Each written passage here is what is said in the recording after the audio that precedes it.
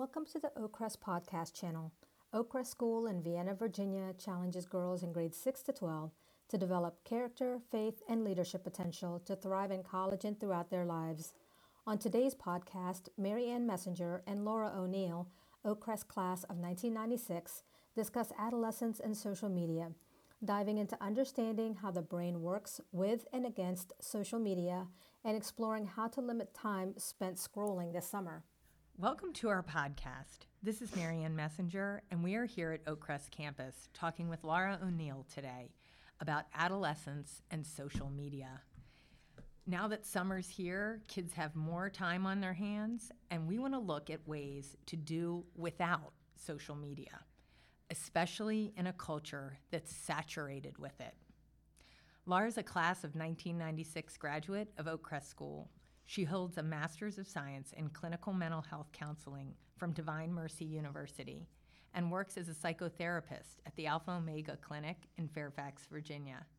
Mrs. O'Neill earned a Bachelor of Science in Nursing from Villanova University and was commissioned as a second lieutenant into the United States Army after having an ROTC scholarship at the university. She worked as an Army nurse in the medical and pediatric ICU at Walter Reed Army Medical Center for the first 5 years of her nursing career, and then at various other hospitals in Northern Virginia. With her clients, she continues to draw on her experience as a nurse and is passionate about helping individuals develop an awareness of how the body, mind, and soul are integrated, noting patterns of emotional wellness intersecting with physical and spiritual wellness. Laura lives with her husband, Mark, an Army officer in Northern Virginia. So welcome, Laura. Thank you so much, Mary Ann.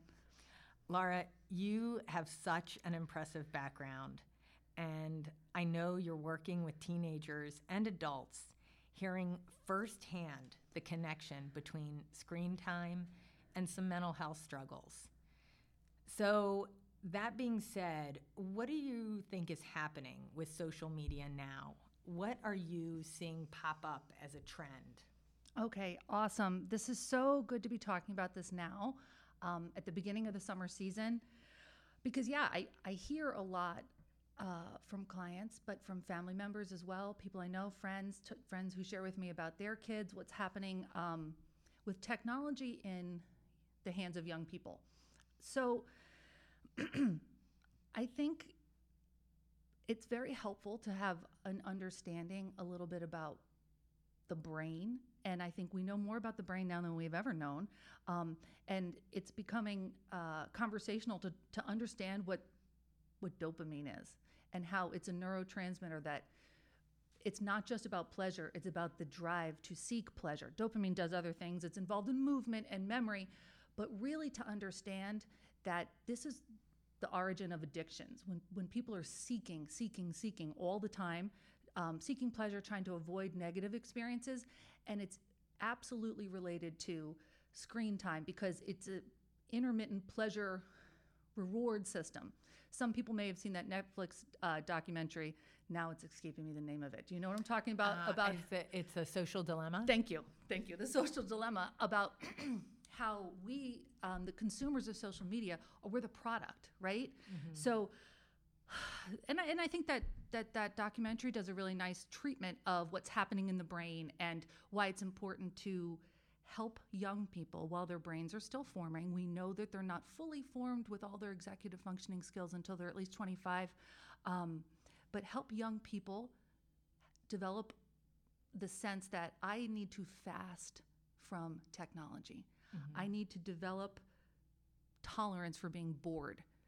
And that's critical because not having access to dopamine-rich activities make activities that are less dopamine, less likely to release dopamine, it makes them more pleasurable. So just from the jump, understanding what's happening on a biological level, I think is really key. It's not always cooperation. It's not always like, why is my disobedient kid sneaking their device into their room or into whatever? But it's understanding that it's very difficult to conquer the urge once the urge is really, really habituated. So that being said, because when it comes to addiction, easy access matters. across the Sure. board, any addiction, substances, but also processes like um, gaming, video games, or pornography. So I suppose it's helpful to say that one of the trends is to understand really what's happening in the brain. So maybe if that helps externalize the fight is caused, I think, in households. I was talking to my sister who she's got 5 little ones and a 6th one on the way, and she said this is the fight of all time. It's the fight of all time. Sure. Her kids are little; they don't have phones, but there are iPads in the house, and the 2% of video game addicts are 5 years old. How's that for a statistic? How did they measure that? I don't know, but That's 2%. So in unbelievable. 100 kids, 100 5-year-olds, 2% of them are addicted to video games already.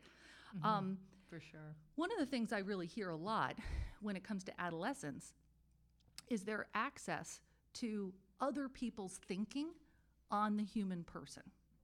Right off the bat, teenagers explaining to me what their life is about through the lens of a TikTok influencer who perhaps is someone who suffered tremendously, maybe has complex trauma, but they explain their symptoms in such a relatable way that I find that teenagers will relate, and they'll come into a counseling session and explain that they believe they have a disorder that I don't think that they clinically meet the criteria for, but their deep empathy for this other suffering person on the internet provokes a sense of maybe I have that too.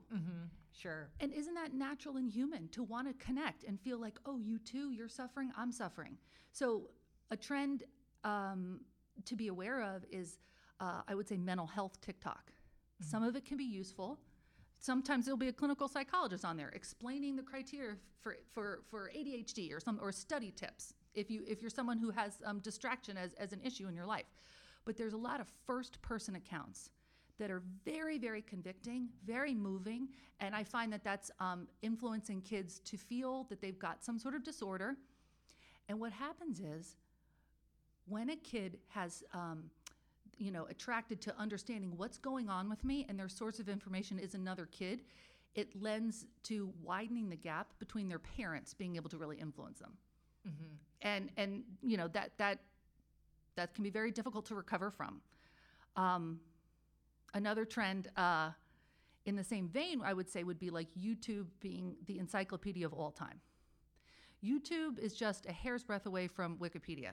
Anybody can upload anything and really seem like an expert, right? Sure, sure.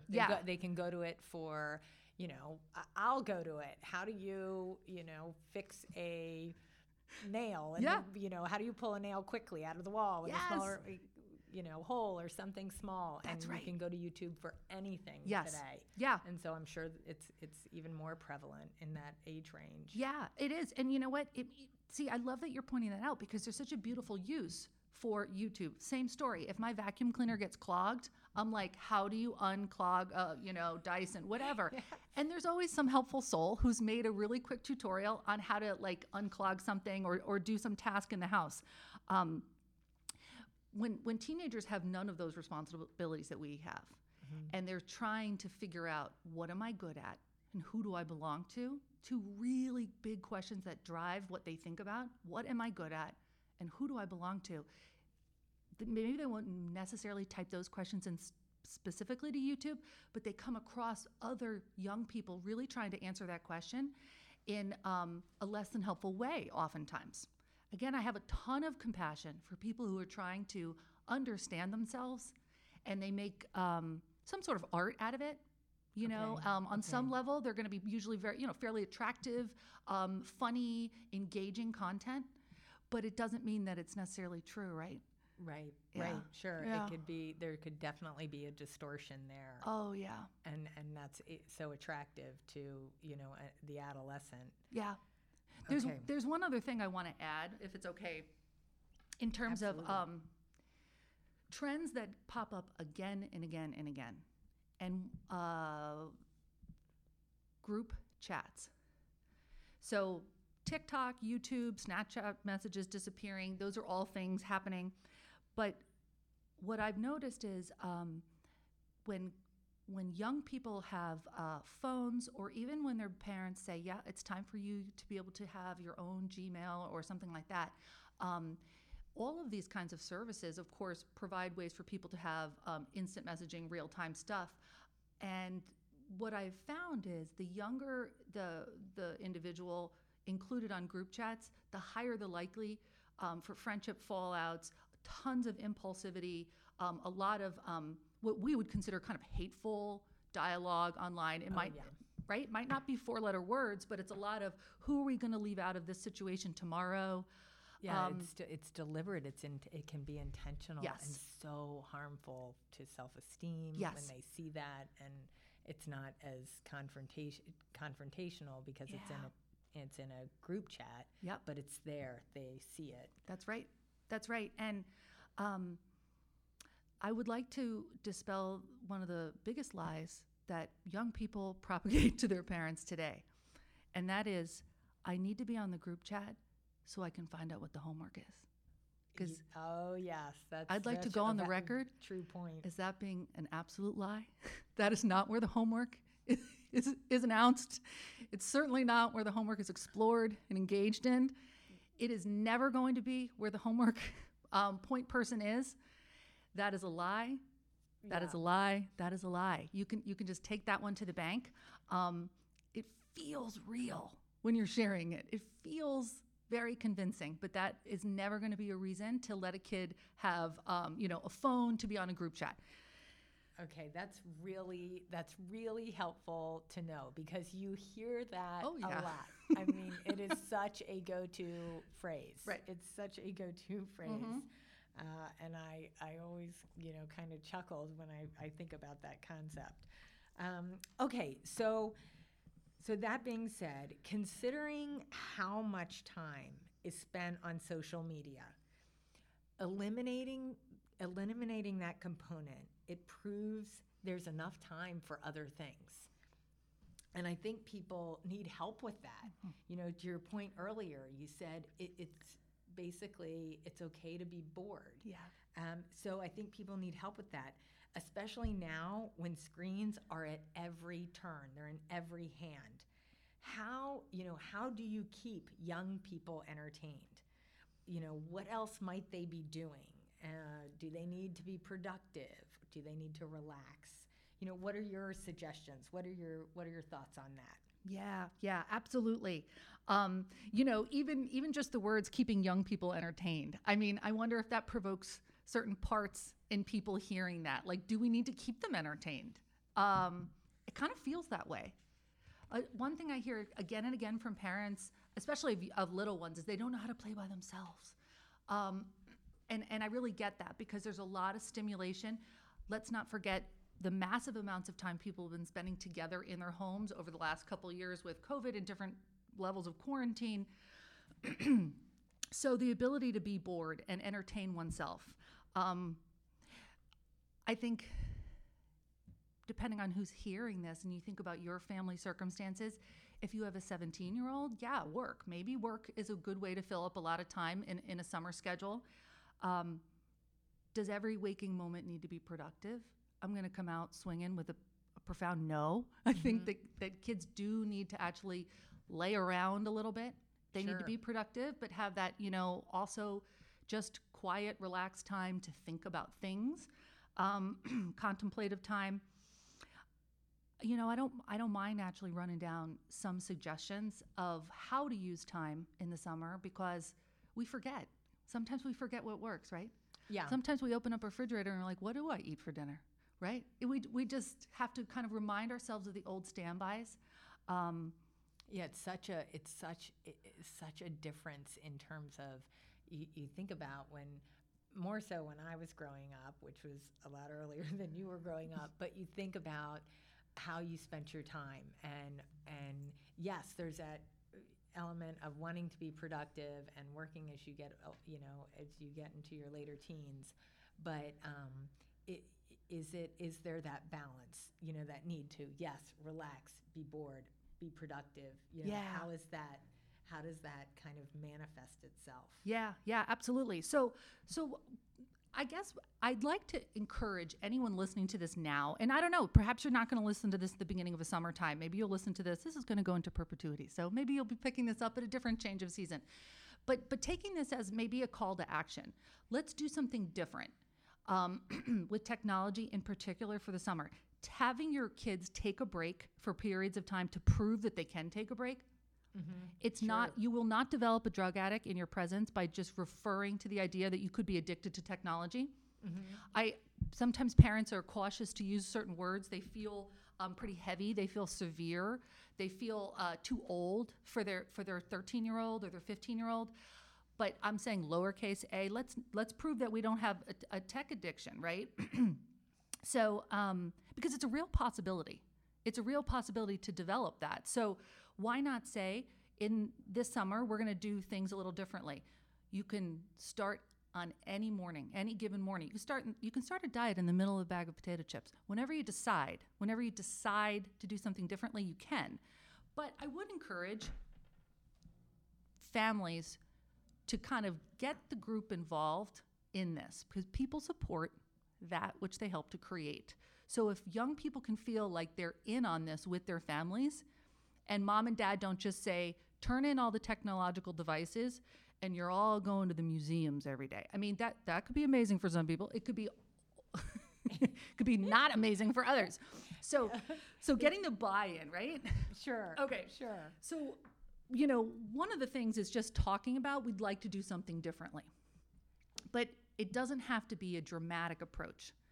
So you're saying a more of a gradual approach in the Yes. sense that, I don't know. I just think about it in terms of my own family. A lot of times during the summer, we have more time to just sit around the dinner table after dinner. Yeah. And we'll just talk Yeah. about different things. And all of a sudden you can look up and it's a lot of time has passed, and we That's don't right. always have that time during the Yeah. school year. So that's, would you consider those types of things to be more gradual? Or do you Yes. have another example? No, of- Marianne, I think that's just what I was talking about, capitalizing on the idea that they, homework time and quickly take a shower and get in bed because wake up is early the next day. That is time to capitalize on. So thinking about, all right, maybe I can make a little strategy. Is there that time during dinner where we have that extra time to sit and just be together as a family? What could be a symbol that this is going to be something different? I think a trip to Michael's is involved in this, and go buy yourself a box or like a basket, but they sell those boxes that look like you could paint them or write on the side, like little, like they look like milk crate boxes or something. Yeah. Yep. I know exactly Yeah. what you're talking about. I think those are Sure. really good for putting all the devices in. Okay. I think those, frankly, because just logistically, you can slip the wires right through and make it a charging station. We're talking about a $5 to $10 investment to have a box, and on the side, rather than write, no phones, you write the word rest, you write the word recharge, you write the Okay. word talk, you write the word smile, and that become a movable box. It could be by the front door when people come over. It could be in the kitchen because you put them in once it's dinner time and we're off devices from dinner time on, or whatever. But having some sort of routine, some ritual where everybody's on board with it. Unless you're carrying the nuclear briefcase for the White House, I think everyone should be on board with it. I know that was a little judgy of maybe me to say, because I know there are parents here that actually are transplant surgeons. But I think to go out of your way to really role model Right. taking a break, fasting from technology, just hour by hour. Yeah, and it's so true, especially during something like the dinner hour or the dinner half hour. I mean, Yes. Myself included. Yeah, that phone is going in there, Yep. and we can, to your point, unless you're a transplant surgeon, Right. and that could very well be out there. Yeah. You could be holding the nuclear codes, but I think it's very achievable. It's very possible to put in that box or put it somewhere, and it's so liberating. It's so is. liberating. Yeah. I even think this happened to me the other day. I left my phone at home when I went to the store. Yeah. And I was so happy just driving. I'm like, Yeah. you think I'm not turning around, and Yeah. there's this liberating aspect of it. Yeah, that's great. I hear the smile in your voice just describing what that felt like to have that freeness that I don't need this. Sure. How about nobody can bug me? That's a nice feeling. Right? I can be with my thoughts. I can be with myself. Yeah. Oh, what an amazing foundational part of resilience to know I can be with myself. It's very true. Are there other suggestions you have that would appeal? I mean, this is all so valuable. Suggestions that would really appeal to kids, to adolescents, to teens, that would, again, help that feeling of combining relaxing and productivity and, family. Yeah. Yeah. What are your thoughts on that? Sure. Okay. Yeah. So absolutely. I have a little list, and I'd like to run down them. Right out front is that the family would understand what we're doing here. It only is going to provoke anxiety and worry if you're like, give me the phone, and Dad and I will let you know what we're going to do later. Like, kids not knowing the plan and really what the intent is will also create distance. Do you owe them a 10-point explanation on why you're parenting the way you are? No, you really don't. But parenting from a place of authority is usually like the lowest level of influence. We want to help them buy in.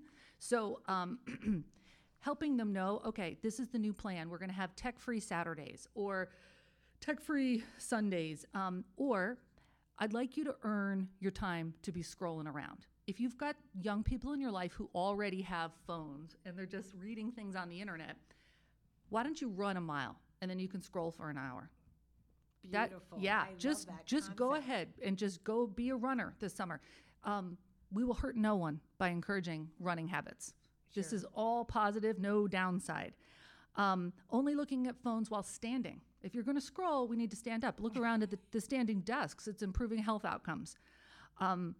If you have a young person who has a phone already, I highly encourage it to be, if it's an iPhone, because that was the cheapest thing for your plan, I encourage having the level, like filters, and filters that are really, really strong, because most young people won't even be out of middle school before they have IT skills that could run circles around. I'll just say, maybe you and I, Marianne, Yes. not Roger, but for sure. So the thing is that I just became aware, and I don't know that it's been since I think 2019, but a software product called Canopy.us. I don't know if you've heard of it, but apparently what it does is it allows people to use all the positives of the internet and filters out all the negatives, particularly pornography, in real time. So unlike Covenant Eyes, which might give you like an alert later or something like that, no hate on Covenant Eyes. I think it's been helpful for a lot of families and couples.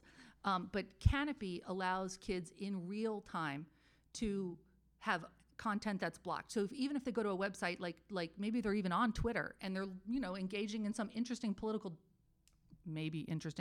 dialogue, but then there could be nudity that goes by. It filters that out immediately in real time, but it doesn't take everything else. Okay. So I'm impressed by that. I think that like an ad for something, it could be pop up. That's right. Okay. That's okay, right. That's good to know. Yeah. Wow. I think that's really key, because if you're going to have your kiddo in sports and you're going to go out of your way to help them learn the rules of the game, and you're going to get them training wheels on a bicycle before they ride by themselves, in a similar way, we must set up screens with training wheels in the beginning. Because a lot of times kids will be exposed to pornography way before they're ever interested in looking for it, which that comes too. That's a different problem and a different podcast. But the reality is just understanding them as humans. They're going to sometimes look up something that will accidentally show them an image. And gang, the younger someone sees an image that's like a sexual image, the more likely it could be very, very traumatic. Right. A lot of shame, even for accidental searching, lots and lots of shame. And that's where, problems really develop later from these shameful things that happen when we're very young. Right, especially if it's unintentional. That's right. And they're not aware of it or realize Right. it, and they come by it. That's right. Yeah, so filling up. So now we've kind of set the stage. We're going to do something different with tech this summer. Maybe depending on your family, tech-free days or tech-free hours of the day. How do you fill that other time, keeping young people entertained? Well, we just talked about maybe earning some time to scroll, but and then also when they are scrolling, having some of those filters. But being with people, being with other humans is going to be the most satisfying thing. It's what we were put on earth to do, right? Is to be, we're, as our Lord created us, relational beings. Inviting friends over to your house where you are, where you can be available to overhear things and to kind of supervise. Really encouraging your children to find reasons to invite people over, even kids that they don't know that well. Have them be outside, have them do whatever it is, make something, bake something. Hospitality comes much more naturally to young people. I'm going to say something challenging now. When mom and dad role model hospitality. That's fantastic. Yeah. So true. Yeah. So true. So this is a call to action. If your kids see you having other families over, other couples over for dinner, or even just extended family frequently, then they know this is what we do. We welcome people into our home, and we do not wait for perfection. We welcome people into our houses however they are, because we don't expect perfection. That's key. And I think also it also can help foster friendships and facilitate bonds Yes. between kids. And I also think that type of thing, would you say it helps confidence? Is it an opportunity, when you're with your friends, you're enjoying getting together, and it helps a friendship evolve? Do you think that is helpful to their confidence? Absolutely. Absolutely. The shared experiences that happen outside of school are such beautiful opportunities to believe I'm okay. Like, what I'm here to offer, what I have to share with you, like, I'm okay.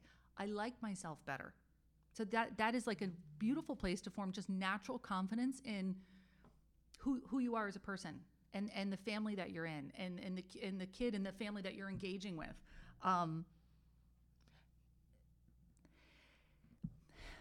I think parents can put pressure on themselves with this piece, because what I hear sometimes is, well, my child is pretty introverted. I don't know who they would invite.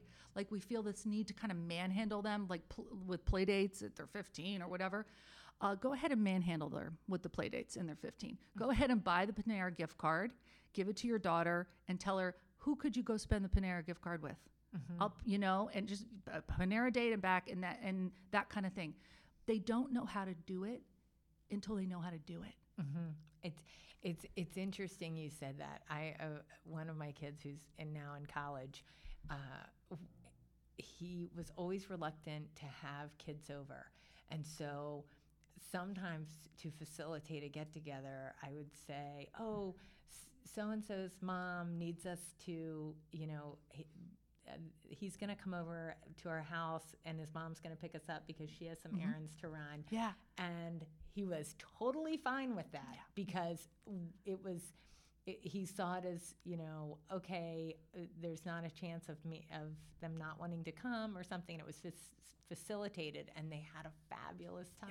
Yes. And it developed the friendships, and Yep. and now in college they're still good friends. That's right. Yeah. And right, the confidence grows, and then he believes that kids don't necessarily know that I didn't orchestrate all that. They just have the memory of the good bond and the laughs with another kid. So then to build off of that, when you have kids be together, if you've observed that there seems to be some families that have that naturally kind of in the mom and dad's friend group, so it's so much easier, and you're over here, maybe you've just moved to the area, or wherever you are, wherever you're listening to this, and you feel like you don't have that natural network, go ahead and help your kid get that first interaction going by buying something that needs to be used, like a gift card to Panera or tickets to, I don't know what, the zoo, things Sure. that you could just kind of facilitate. And then after that, help them learn the skill of building a friendship by being like, okay, why don't next time you like that book, I like that book, let's start a little informal book club. There's a reason why we need to be together again. I think that kids really like in-person book clubs. It could read whatever you want, well, within limits. Right, But it doesn't right. have to be the summer reading list. It could be like the series of books that they want to share and kind of get into, and maybe dress as the character and do the things that they want to do. Helping a young person learn to journal during the summer. Wow, that's probably a lost art. Thank you. So effective. I love that you said that. It is a lost art, and it is so powerful to help young people understand what they're thinking, what they're feeling. I would go so far as to say the journaling is so powerful. It helps somebody not need to actually come into therapy oftentimes. If people can work things out in a journal, that if they don't, it kind of stays stuck. It stays stuck in the system like a little bit of a knot. And then they maybe come in and work it out, and that's great too. But one of the first things I do with any client is really prevail upon them to develop journaling. And then they look right at me, right in my face, and they say, I've never been able to journal. And I say, yeah, I know. Yeah, well, you're here, and that's cool. I wasn't able to journal until I was able to journal either.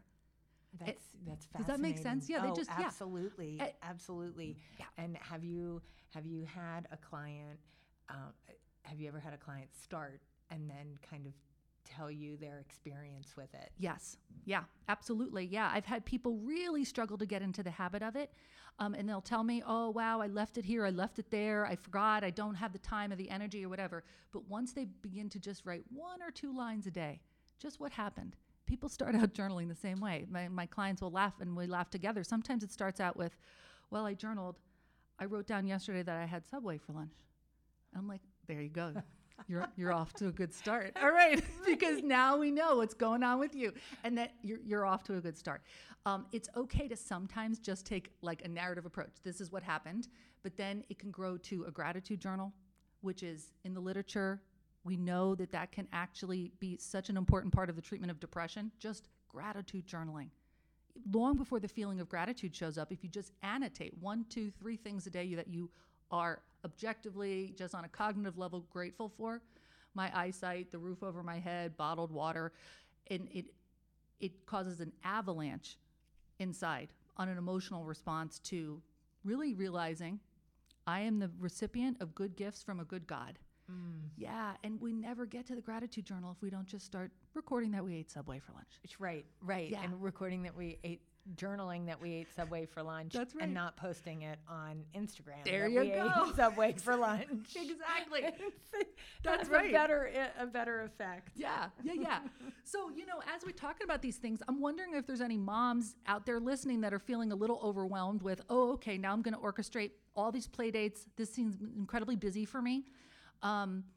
I have lots of children who have lots of different friend groups. Could this be overwhelming? And I think forecasting for the summer, the idea of, no, you are not the camp director for your own child all summer.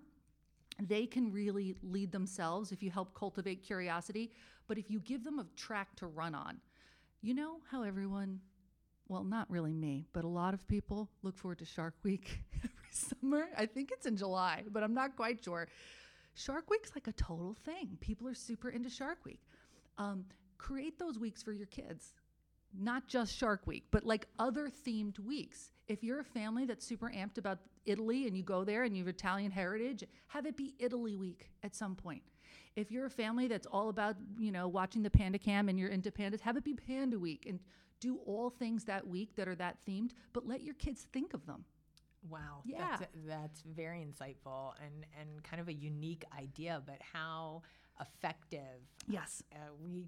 We've spent time in the past watching the Tour de France. Yes. And now that's extended a little past a week, but still just really, really thoughtful idea. Yeah, just getting into that kind of thing.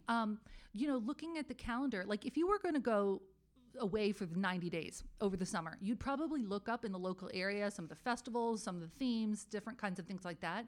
But knowing what you have in your own area, I mean, obviously we're in the Washington area and there's a lot of things that happen in the summer, but knowing some of the seasonal things, and just kids can fill in the gaps if they have a track to run on.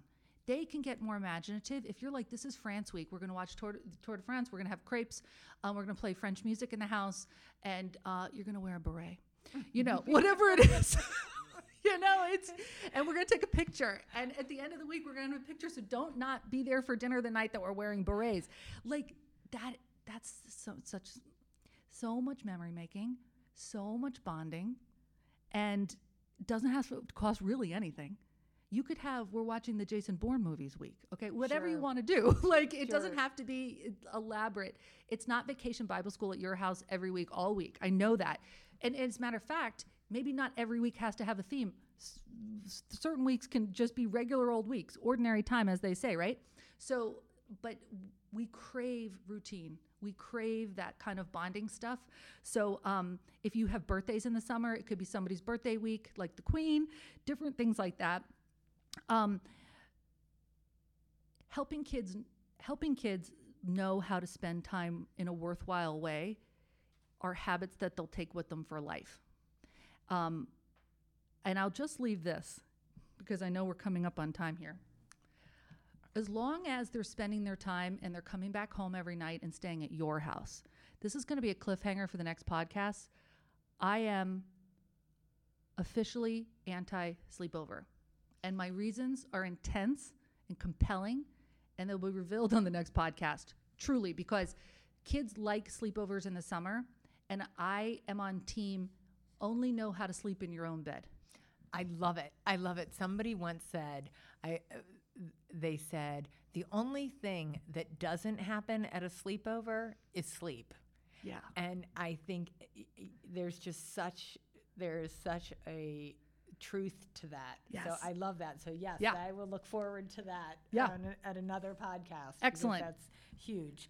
So just as you said, we're coming up on time. You haven't mentioned books yet. And I'm wondering if there are book recommendations for parents listening to reinforce and support, some of this, or any book recommendations for the teenagers, what they might read that could help them develop a healthy perspective, especially in the summer. Sure. Okay. So parents, I want to recommend a great book called Hold On to Your Kids by Gordon Neufeld and Gabor Mate.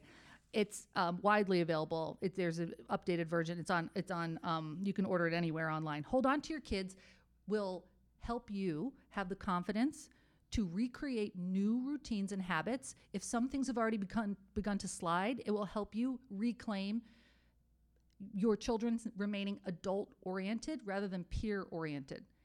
So they get their knowledge and information and the gospel truth from you rather than their friends. No matter how nice and lovely their friends are, we want all kids to stay adult-oriented. Isn't that right? So Hold On to Your Kids is a number one for parents. I'd say for teenagers, I'm going to go ahead with the very classic and very solid recommendation of having every teenager read Man's Search for Meaning by Viktor Frankl.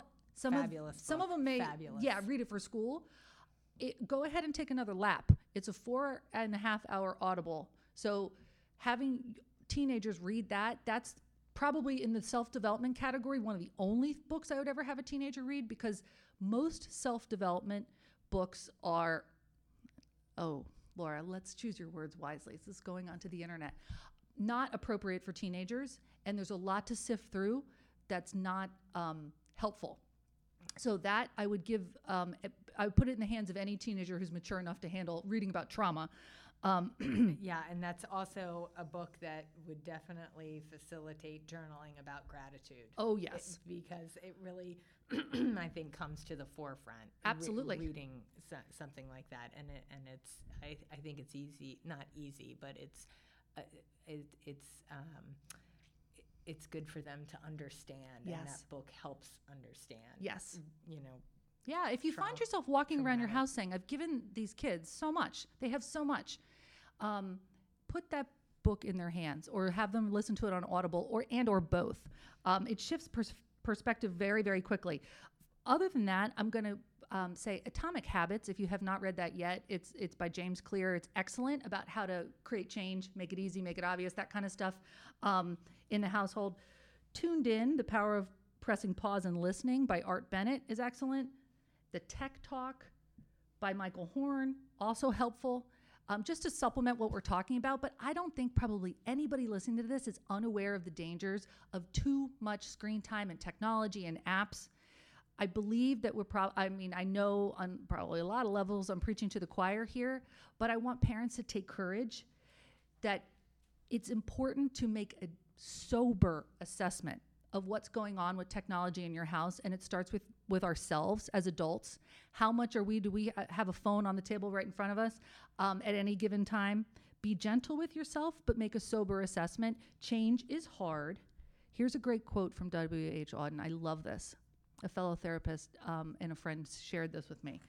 Truth, like love and sleep, resents approaches that are too intense. Wow, I love that quote. That's fantastic. And thinking, in line with that, do you have any final thoughts or words of encouragement for our listeners today? Yeah, absolutely. Make one change. If the change at first is just a sober assessment of what's going on with technology in your house, excellent. Just take one step. When you take one step, you're no longer where you used to be. So now imagine 10 steps. And that would probably be my recommendation. Just take one step. That's fantastic. This is all such helpful information, just helpful insights, and all of your experience, I think, has just been a tremendous asset to us today. Laura, thank you so much for taking the time to talk with us. Your insights are invaluable, helpful to our community, and they're just helpful in an effort to raise healthy, balanced kids. So thank you again. Yeah, thank you, Marianne. I appreciate it.